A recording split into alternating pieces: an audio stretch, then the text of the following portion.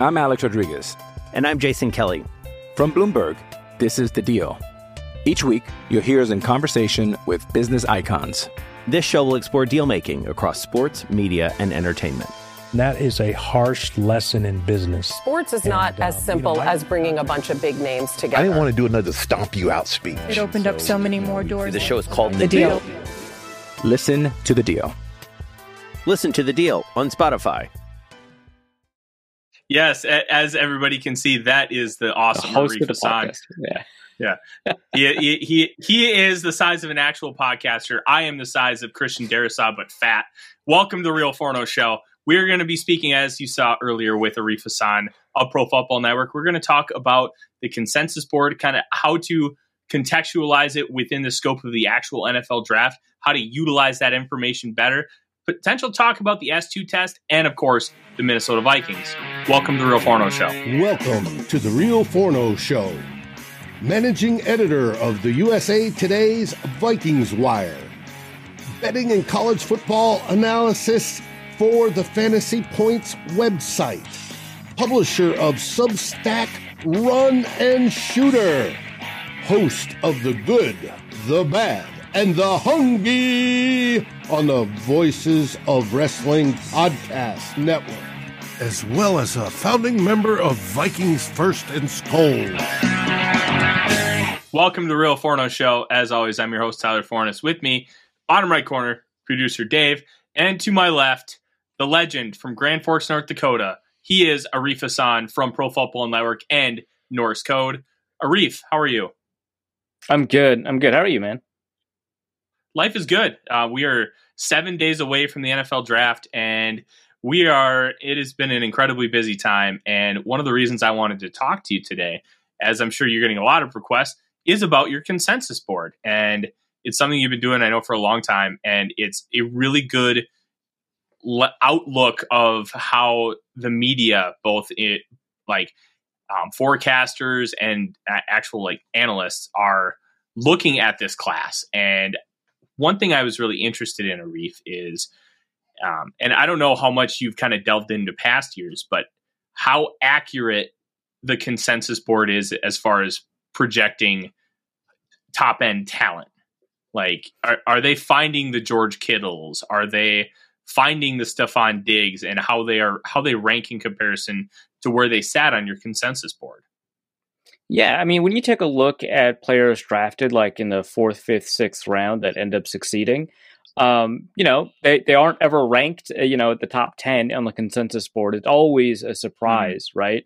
But they tend to be, more often than not, and I want to use kind of generalities here, they tend to be more often than not ranked a little bit higher than when they were drafted, sometimes substantially higher. Like Stephon Diggs is a good example of somebody who's ranked fairly high relative to where he ended up getting drafted. So, that is a pretty good application of it. Just in terms of predicting player outcomes, it is about on par with the NFL. When the consensus board and the NFL draft disagree with each other, the consensus board is very slightly, 55-45, is very slightly correct more often. It's a small difference, but it is one I'm a little bit proud of, right? Even though it's none of my input goes, I'm just gathering all these boards, but it's one that I'm happy to, because it validates kind of the whole approach, right? That you've got all of these people looking at all the same players, coming up with a bunch of different opinions, and then finding a way to bring all of those together to get us a good understanding of what the landscape looks like. As I'm sure you know, you were mentioned on PFF's podcast this week for your consensus board and how accurate it actually is versus everybody else's board. Yeah, no, it does come up. Yeah, I think Timo Risk did a study and found that the consensus board, no matter at what point in the draft, is the term he uses 80% accurate. And what he means to say is that 80% of the picks that are made in the draft are made in the area where they are on the consensus board, which year over year is more accurate than any individual board. And there are some really accurate ones. I used to be at The Athletic. Dan Brugler is one of the gold standards, right? The one that we developed together at Pro Football Network, with Tony Pauline, Ian Cummings, and Ollie Hodgkinson, they do a really great job historically. It's actually kind of one of the things I look for when someone contacts me, like, "Hey, Arif, do you want to work for us?" And it's like, "What's the quality of your work?" Right? I've got a little bit of a record of it, right? There's some people that do a consistently like pretty good job, and sometimes it's these people that you've never heard of that actually do a pretty good job year over year. So like one blog that is really proud of their performance over the years of the Consensus Big Board is NFL Rough Draft, run by a guy named Ray Lucerne. I'm sure 95% of the people listening to this have never heard of it, but he's done a really great job of predicting the draft, and therefore, because the draft is relatively efficient, predicting outcomes too.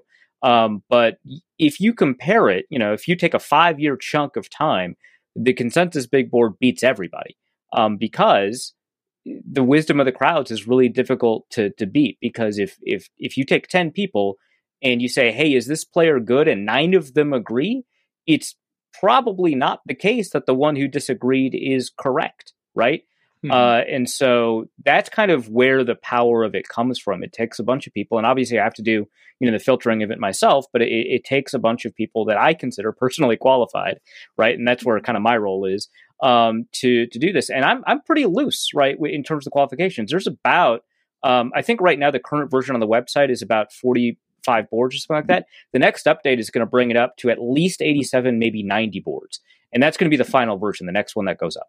And so it's a broad range of people that kind of contribute to this board in a bunch of different ways. And I use a lot of like math that I've kind of bootstrapped over the years to try and make the process a little bit more accurate, a little bit more kind of true to life, and a little bit more rigorous in terms of the ways that it does things. And so I find ways to reduce outliers. I find ways to make sure that, hey, if you rank a guy number 1 and someone else ranks that guy number 4, that difference of opinion is much bigger than if you rank a guy 91 and someone else ranks that guy 94. You basically agree at the 91, 94 level. At the 1 and the 4 level, you don't, right? And so finding ways to accommodate, that change and stuff like that, which is the only thing that I really have an issue with when it comes to, because a lot of people are doing consensus boards right now, and it doesn't really bother me because I think it's a really great exercise and it gives us a good understanding, but they tend to average the ranks out. And I don't really love that approach, but it gives us a good proxy picture. Plus, for me, you have to wait until like the week of the draft to get the final board. And so I understand why you would build all these other boards that get a consensus. But I do as much as I can, get proprietary boards, source boards from people who used to work in NFL departments, that kind of stuff. And so I try to make sure I get as wide a range of data as possible and apply it in the best way possible. So, Arif, you mentioned that some of the other boards end up averaging. What, like, as far as the context of that, what do you mean? Well, so they'll take the rank, and so so if a player is ranked 1, 2, 3, and 4, you average that out, and their rank is 2.5, right? I find an approach that applies a value level to all of those. So a 1 is a certain value, 2 is a certain level of value, 3 is a certain value, and then I combine those values to produce a score for that player. I have a method for dealing with, when players are left off of certain boards. It's more meaningful if a player is left off of a 500-person board than if a player is left off of a 100-person board, right? And so I need to have a dynamic approach that resolves, those two different contexts. Whereas a lot of boards that like average ranks, they simply exclude that rank from its average. And so I think it's meaningful data if a player is not included on the board, and that data is not included if you add the ranks. That's just one of many problems that you kind of have to solve when you do this, and it's something I've been doing for years, and it's a problem that I've tried to approach pretty carefully. And so, there's a lot of ways to handle these problems, and I don't think there's an issue with I think a really great website that it's a competitor, so I don't always want to mention it, but it does consensus mock drafts too. It's like NFL mock draft database. That's it. They've got their own mock draft simulator. I highly recommend using Pro Football Network's mock draft simulator instead because, it makes me a little bit more money. But, and also we've got like all kinds of tools that I think are really excellent. But, they've got a consensus big board and a lot of it averages ranks, right?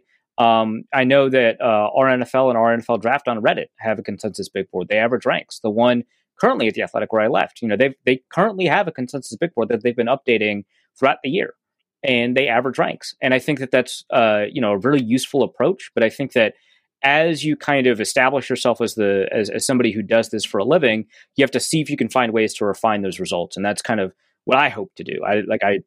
I didn't graduate college. I don't know anything, but I try to make sure that, like, I approach this so that at least the thing that I do, it has additional value or is distinct in some way. And it's because I've been doing it so long, I think that I've got a little bit of a leg up. At some point, someone's going to come up with a better version, and I'm just going to have to, tip my hat. But right now, I really like what I do. I like the idea of doing that instead of just a full average. You're kind of like the modern day Jimmy Johnson, Arif. I don't have as many rings, but I'll take the ad money that he gets. Sure, I'll endorse stuff. On the nerdy side of things, does your weight that you give a player, does it mirror the typical draft ski slope? Yeah. So actually, that's a great way to put it. The shape of the value curve is the same. Yeah.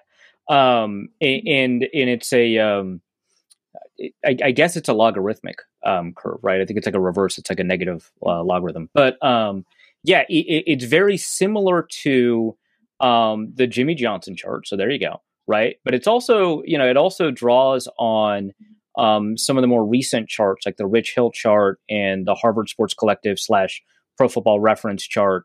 And what it is, and how I've kind of brought these together. First is that it's a linear function, right? The Jimmy Johnson chart is not. You can't create a perfect linear model because he just, put some values in there that he thought worked. And honestly, given that, what a remarkable job he did. Like, that's crazy that he was able to do that.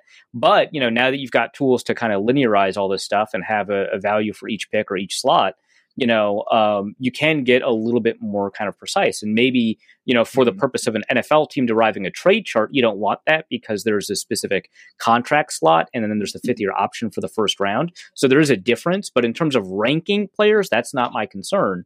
And so I model it off of a lot of these different charts that are out there. And I have built it so that it matches kind of the things that we're expecting in the draft. And so, if the averages that it's producing or if the values it's producing don't align with the draft, I'm going to have to take a look back and see, kind of what values I'm using and whether or not that's an issue. And I've looked back a couple of times, and so far I haven't actually had to make many changes because my initial approach was close enough that it's not something I have to, worry about in terms of headaches. Makes sense. Arif, we're obviously Vikings fans. We both cover the team in some capacity. How does the consensus board so far line up with Kwesi Adofo-Mensah's approach to the draft? Obviously, our data set is very small. The only things we've really been able to gather, he likes 10-yard splits, especially in the trenches.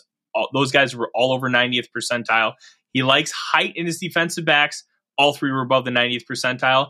And all the guys that he selected or kept as a UDFA were from Power 5 conferences. There's really not a whole lot else to go on with just 10 picks and 1 UDFA.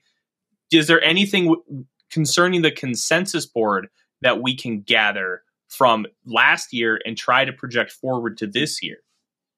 Yeah, I mean, more often than not, the Vikings picked value against consensus. I'm just checking it right now. There were some differences. I think Ed Ingram, if I remember correctly, was like not a good pick by consensus. Yeah, he was like 109. The consensus board, it doesn't have opinions, right? It's aggregating the ranks of everybody, but the people who put in those ranks have opinions, and for the most part, those people, weighed the off-field stuff for Ed Ingram pretty dramatically, and it sounded like the Vikings didn't seem to weigh it very much at all. And I don't mean that as an insult to the Vikings. I'm based off of their presser. They said that this actually is not a red flag for us. He checks the box. And so that changes things. But even if you kind of get rid of the analysts that very vocally mention that this is something that dropped his rank, that he still actually was drafted above where a lot of people had a pure talent grade for him. So that is a pretty significant difference. I think Brian Asamoah is another player that they drafted kind of above consensus, but, they got wins with Lewis Cine, Andrew Booth, Caleb Evans. And I think after that, it was just, and when you're in the 5th, 6th rounds, it kind of doesn't matter anymore. But I think after that, it was just Jalen Naylor, who they drafted ahead of consensus. And then the rest were kind of, it says Yotemewo was like not on a lot of boards, and so I can see why that one was just not a great one for the consensus board to rank correctly. But, Vidarian Lowe, for example, was somebody that the consensus board considered outside the top 300. Nick Muse was kind of pretty close, to his consensus value, which I think is good enough in the 7th round. So, but, at the top of the draft, they went with consensus or ahead of consensus, right? They grabbed some steals. In the middle of the draft, they went in the other direction. They I guess you could say, reached by the consensus board. And then at the end of the draft, nothing super notable except Jalen Naylor. I'm Alex Rodriguez. And I'm Jason Kelly. From Bloomberg, this is The Deal. Each week, you'll hear us in conversation with business icons. This show will explore deal-making across sports, media, and entertainment. That is a harsh lesson in business. Sports is not as simple as bringing a bunch of big names together. I didn't want to do another stomp you out speech. It opened up so many more doors. The show is called The Deal. Listen to The Deal. Listen to The Deal on Spotify. Interesting. Okay. I'm very intrigued to see what this year's data set's going to give us, just because we genuinely don't know much. Like you had a great series when you were with The Athletic detailing what the parameters were for each position with the Rick Spielman regime. And I'm excited to kind of see how that'll change with Kwesi Adofo-Mensah, because it was so blatant with Spielman. Yeah, it was. He made that particular job kind of easy.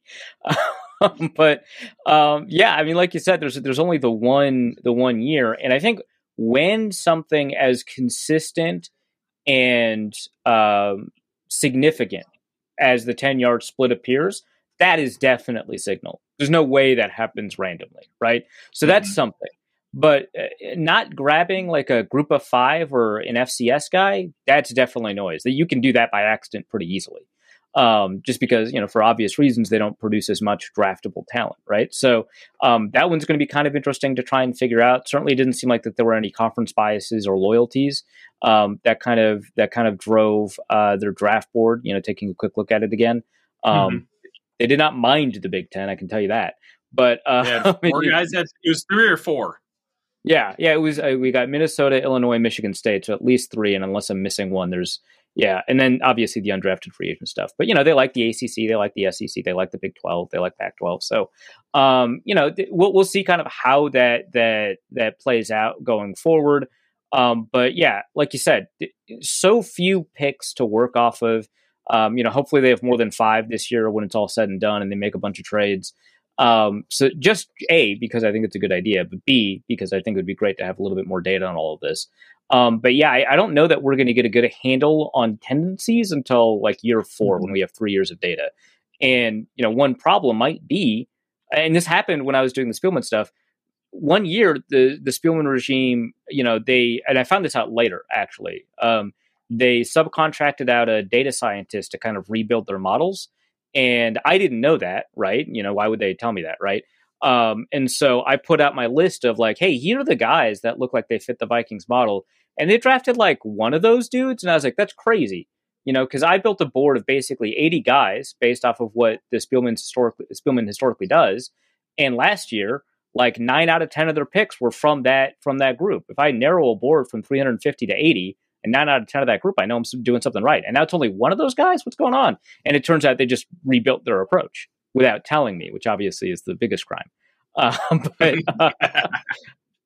yeah, and so at some point, we could establish a tendency, and then they could say, hey, we looked at the data again, and this is kind of not how we want to draw, our talent pool, and so they could change their mind, and as soon as we build a tendency, it can be broken. So we always have to be kind of aware of that too. Well, when you had that model, when you knew the tendencies, were the results better than after they switched them? So the draft where they switched was whatever year Laquan Treadwell was, 2016? Which was obviously horrible, and 2015 was the best. Yeah, 2015 was great, and my model was like, hey, the one guy, by the way, that didn't fit was Stephon Diggs. And it's like, okay, well, if the consensus board likes him so that they considered him like a 3rd round pick and he was in the 5th round, right? At some point, you go off model and you just say, hey, all of our scouts love him. Everybody else loves him. Let's just do it. And that's fine, right? So that was like the one guy out of the 10, right? But yeah, 2016 was not a great draft. They haven't had like a spectacular draft since 2015, right? They've had some good draft picks and they've had some strong classes, but they haven't had like a great draft. But yeah, to me, probably see if you can get your money back from that data scientist. Yeah, exactly. I want to shift gears here, Reef, and I want to talk about this class, and more specifically, kind of the Vikings. I know you've been kind of the bang the drum to get a cornerback early, and I understand why. I'm more of, hey, let's get a guy on day 3 because you probably shouldn't be taking one to play right away. And this class, I think you can get a starter in like year 2, year 3, in back end around 3, like Darius Rush, Kai Blue Kelly. I think you can get starters out of some of those guys. Do you still think, kind of with how everything's shaken up free agency, Joejuan Williams coming in, are you still pounding the drum for a cornerback right away? Yeah, and I want to be clear. This is just kind of like an order of preference thing. Like if they got a receiver, that's fine. If they never gotten Joejuan Williams, if they had never gotten kind of the bottom of that cornerback depth chart that they're rounding out right now, and they drafted a receiver in the first round, that's fine, right? I just think that cornerback is definitely the best option. And I understand, like, you don't necessarily want to rely on your rookies to start in the Vikings. Clearly, last year drafted without any intention of starting any of those guys. And it just so happened that Ed Ingram won the camp job against Jesse Davis, right? But I think that you're at a point where because the talent proposition at some of these positions is so precarious, any chance that you have to add a high-end talent at those positions, especially an important position like cornerback, right? Like a lot of people are talking about how they've got a problem at linebacker, and yeah, they do, right? No one trusts Jordan Hicks. No one knows what Brian Asamoah can or can't do yet. There's a lot of uncertainty there. But that's a less important position than cornerback. Cornerback is one where it's just like, hey, you've got, Byron Murphy, who is solid. I don't want to say he's like a great corner. He's solid, right? And then you've got 2 guys that, missed significant time last year who you kind of think are talented.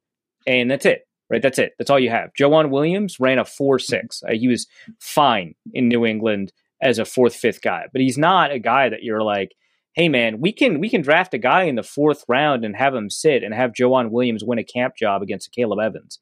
Right? I am not comfortable with that. And I like a Caleb Evans. I like him a lot. I think that there's even an opportunity, there's a possibility he could be better than Andrew Booth, right? But I just think like you've got a lot of different probabilities to work with. Like there's an 80% probability maybe that Byron Murphy is pretty good. Maybe it's higher, right? 85, 90% probability that Byron Murphy is good. And then I think you're at like 60% for Andrew Booth and like 50 or 40% for a Caleb Evans. And now you've got a cornerback group where you have, I don't know what the multiplied probabilities are. It's not great, right? But you've got like maybe a 0.25% chance that you don't have a weak link in the cornerback group. Why not add to that by getting a guy that has a 60% probability of being good, by getting a cornerback in the first round? And now you know that whoever wins the competition has a really high probability of being good. And now you've got at least 2 corners that you like, right? And so that to me is kind of where I'm at. It's just that the cornerback stuff is so important and it is so unknown that it's just really difficult to have a bet where at this really important position you can't succeed. It's like the opposite of the edge rusher, right? You've got like 3 guys that, well, I guess really I should say 2 guys and then Marcus Davenport. But, given the contract, 3 guys, right? They seem pretty confident, right? That, have the ability to contribute, right? And so you can kind of chill out on that for a little bit. But hey, maybe you don't have a pass rusher or defensive tackle. Maybe you don't have a linebacker. Maybe you're not really confident that Lewis Seen or Cameron Bynum can really, pair well with Harrison Smith going forward. I don't know. But cornerback, it's so uncertain. No, I agree. I agree completely. I think it is uncertain. I wonder if Kwesi Adofo-Mensah is going to look at this class and kind of with his stock market value or background, just see where the value is at certain positions and then try to maneuver the board and maybe take that cornerback later because there is such a surplus. There's a ton of it. Yeah. There's a ton of talent at corner. And we were just talking about this today in the Minnesota Football Party, right? Like if the Vikings, for example, traded away their first round pick, let's say it's like for the Trey Lance trade that Bill Barlow proposed, right? So you've got a late 2nd round pick, you've got a couple of 3rd round picks. And I was like, so, Luke, what do you do at corner? And he's like, well, I like Julius Brents. And if the Vikings if they draft a receiver or whatever in the first round and they don't get a corner and they come away with like a Julius Brents at the bottom of the second, top of the third, or wherever they get the ability to draft, I'd be overjoyed. I think Julius Brent's a great player, right? Yes. So I think that, you don't have to, which is one of the reasons actually, because cornerback is besides tight end, it's the strongest position group in this year's draft, right? And that's both top end talent and depth throughout. There are guys in the fifth round that I think in other drafts would go in the third round, right? Like it is a highly, highly talented class. And it's not just a bunch of nickel guys like it is at slot for receiver, right? You're getting a bunch of nickel guys in this class, but you're also getting a bunch of pretty nice outside guys. So certainly I think that's one of the reasons I'm like a little bit more comfortable. If they get like Kalijah Kancey in the first, and then in the third round, they get a cornerback that, who's the guy from Syracuse? Like Garrett Williams. Something? Yeah. That makes sense. I think that makes sense. But like, I think that your best odds, especially if it's a guy, I mean, I just love Deonte Banks, especially if it's a guy that you think can rank up there, like in the middle of the first round and he falls to 23. It's like, you could wait on a cornerback, but also you could just get two cornerbacks in this class. Like if a guy falls in like the fifth round and you're like, this guy's a third rounder, just grab him. Who cares? Yeah. I agree completely. It's about just taking advantage of the good football players. But I think the cornerback discussion is most interesting. But outside of that, the Vikings need a quarterback of the future, Arif. And you kind of made the case. I think it was on Monday's edition of the Football Party talking about potentially trading up for Anthony Richardson and giving that King's ransom. My question for you is, what price is too high to go up for it? And if they include Danielle Hunter in that package as a hypothetical, how much does that alter the draft pick compensation given up? Oh, wow. So there's a real problem here, which is that if the Vikings wanted to trade up into the top 10, the current number of draft picks they have available to them is not enough. If you trade Dalvin Cook for a third, that's not enough. Now, Danielle Hunter is such an interesting, I didn't even think about that, such an interesting part of that conversation. There's only 1 year left on his contract, right? So you're probably not getting a first, even though that's kind of what he deserves. But I would be shocked if you got less than a second. So let's be conservative here and say you've got a second, you've got another third, and then you've got the rest of the draft class, and you trade that up. What are you getting to probably pick 13, pick 12, something like that? I don't think you're getting inside the top 10. So without the quarterback tax, the Rich Hill trade chart allows you to get to 8 with a first this year, 24 and 25. Okay. So 3 firsts, right? So yep. Nothing else, just 3 firsts. Yeah. I don't know if I'd do that for Anthony Richardson. That is just outside my value proposition. But if it's the whole draft class plus Danielle Hunter plus Dalvin Cook, yeah, I'd do that. I think which means I think that's less than 3 firsts. By the way, I do agree that package I just described is less than 3 firsts.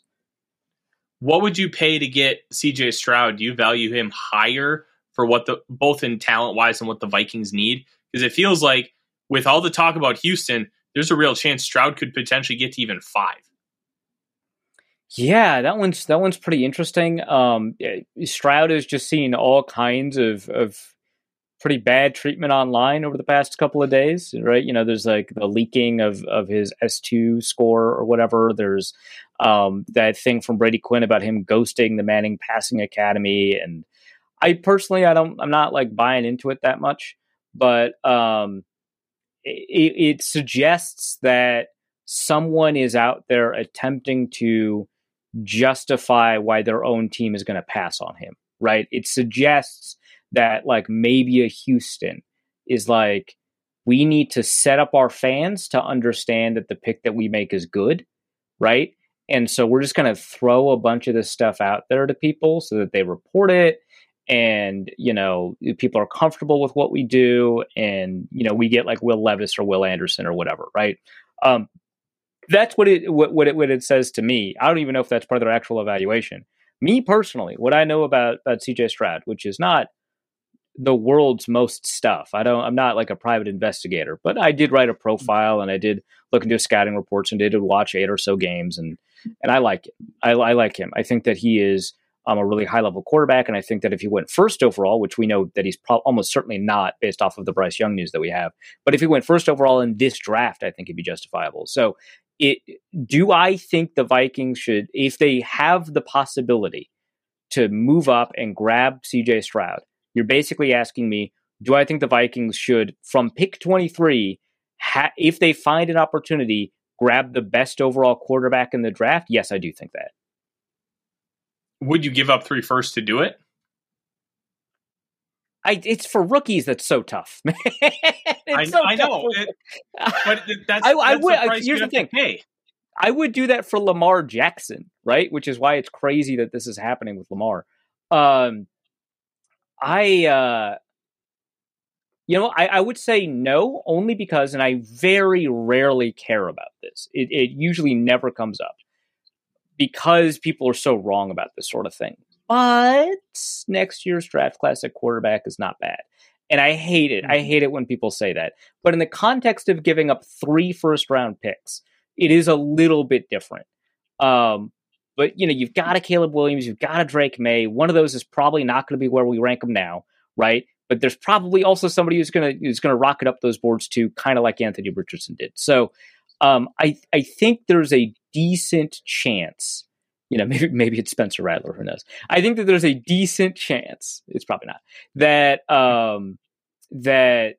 that you've got a good enough draft class at quarterback next year that trading away all your everything for CJ Stroud is probably not wise. But again, the package that you suggested plus a little bit more, the package with like Danielle Hunter and the rest of your class, and Cook or whatever, yeah, sure, certainly. Even if you added on top of that, I would.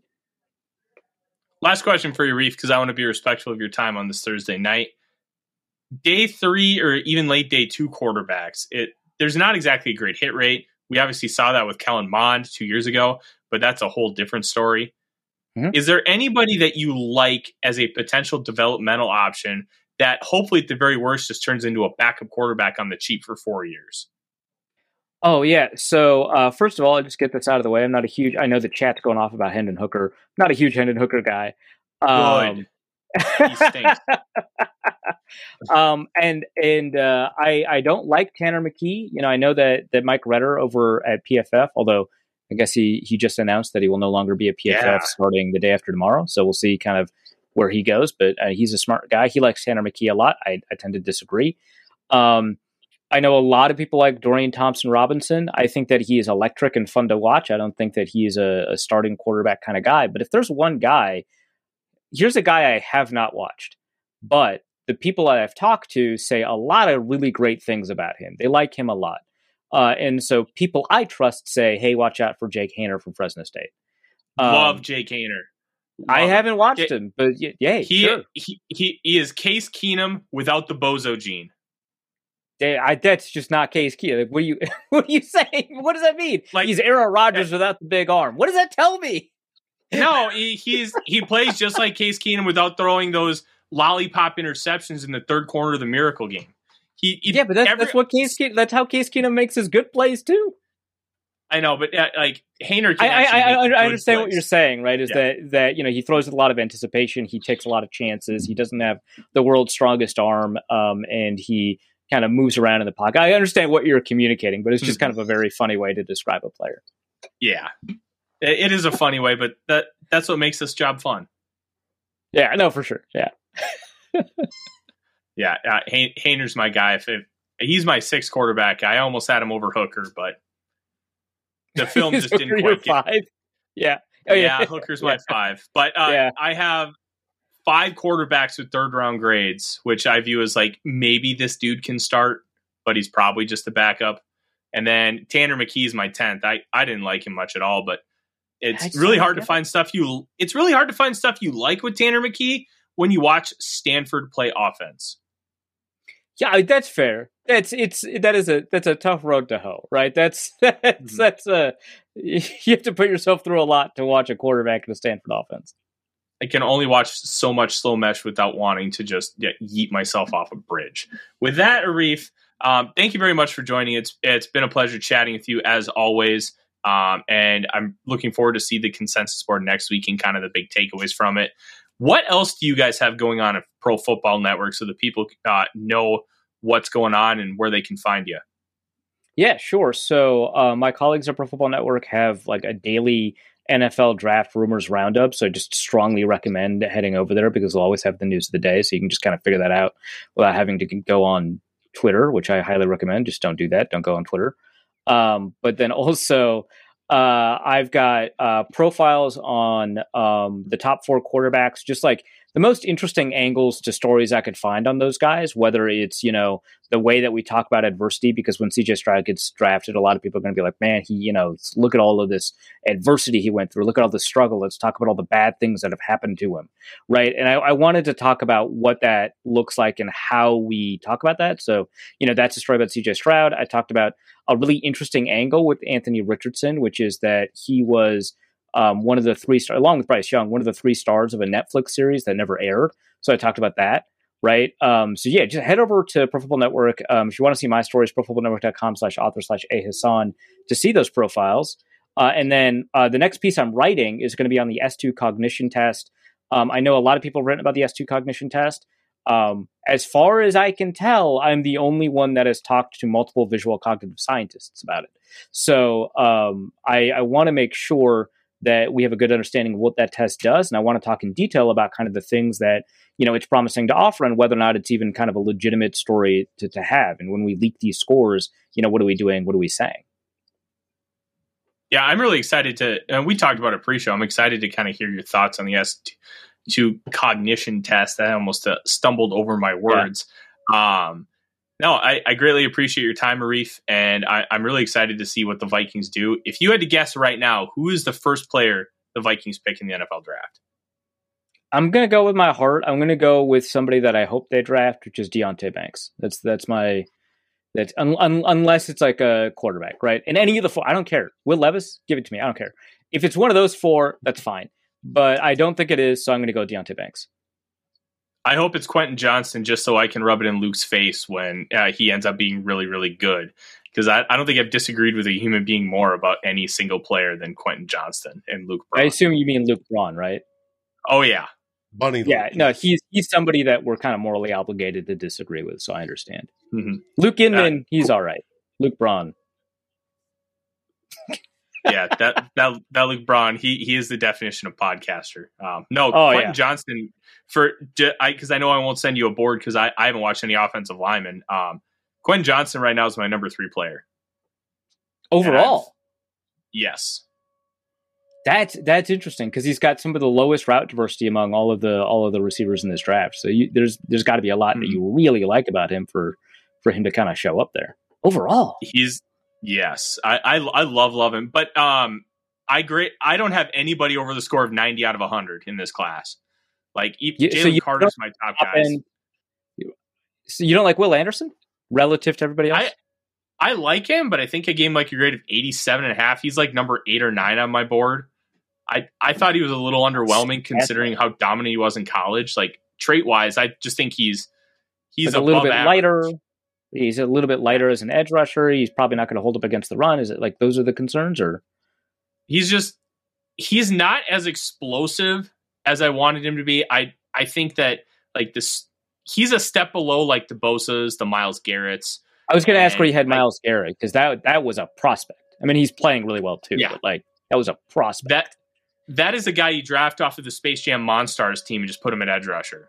Like, he's just a different kind of human. What was your grade on him? You give him like a 98, a 97? I think I gave him a 96. He and Trevor Lawrence are like my 2 highest grades, like 96, which I view that as potential all-pro player. Right. So that's kind of how my scale works. But Johnston, I think he's got the super quick feet, and he knows nothing about nuance. He knows nothing about how to lean. Correct. He knows nothing about how to. I don't even think he knows how to explode off the blocks because he's upright like Plank from Ed, Ned, and Eddie. He doesn't know any of those things, and the air raid's not going to teach you that. So I think once he gets to the NFL, he uses his quick feet. He uses his ability to be explosive, go down the field, and win yards after the catch. He can do those things while learning the nuance, and I think he can be great. But that also shows you that I don't think very highly of this class if he's number 3 overall. Right, yeah. You started off with a list of negatives, and I'm like, God, please sell me harder, right? I think I saw potential with all those negatives for growth, and I believe with any kind of capable NFL coaching, he has the opportunity to really be right. With JSN, for example, like some of his negatives, he's never going to fix. Right, he's never going to run a 4.4. Yeah.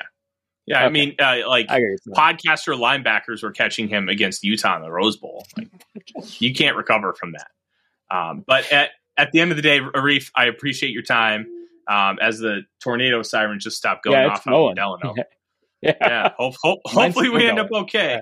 From Arif, producer Dave, I am Tyler. As we always say on the end of the show, Skol Vikings. Skol Vikings! Like, subscribe, and ring the bell to get notifications. It helps us grow this community that we all love our Minnesota Vikings. And on behalf of Tyler Fornes and myself, Dave Stefano, thank you so dearly for watching The Real Forno Show. Skol, everyone!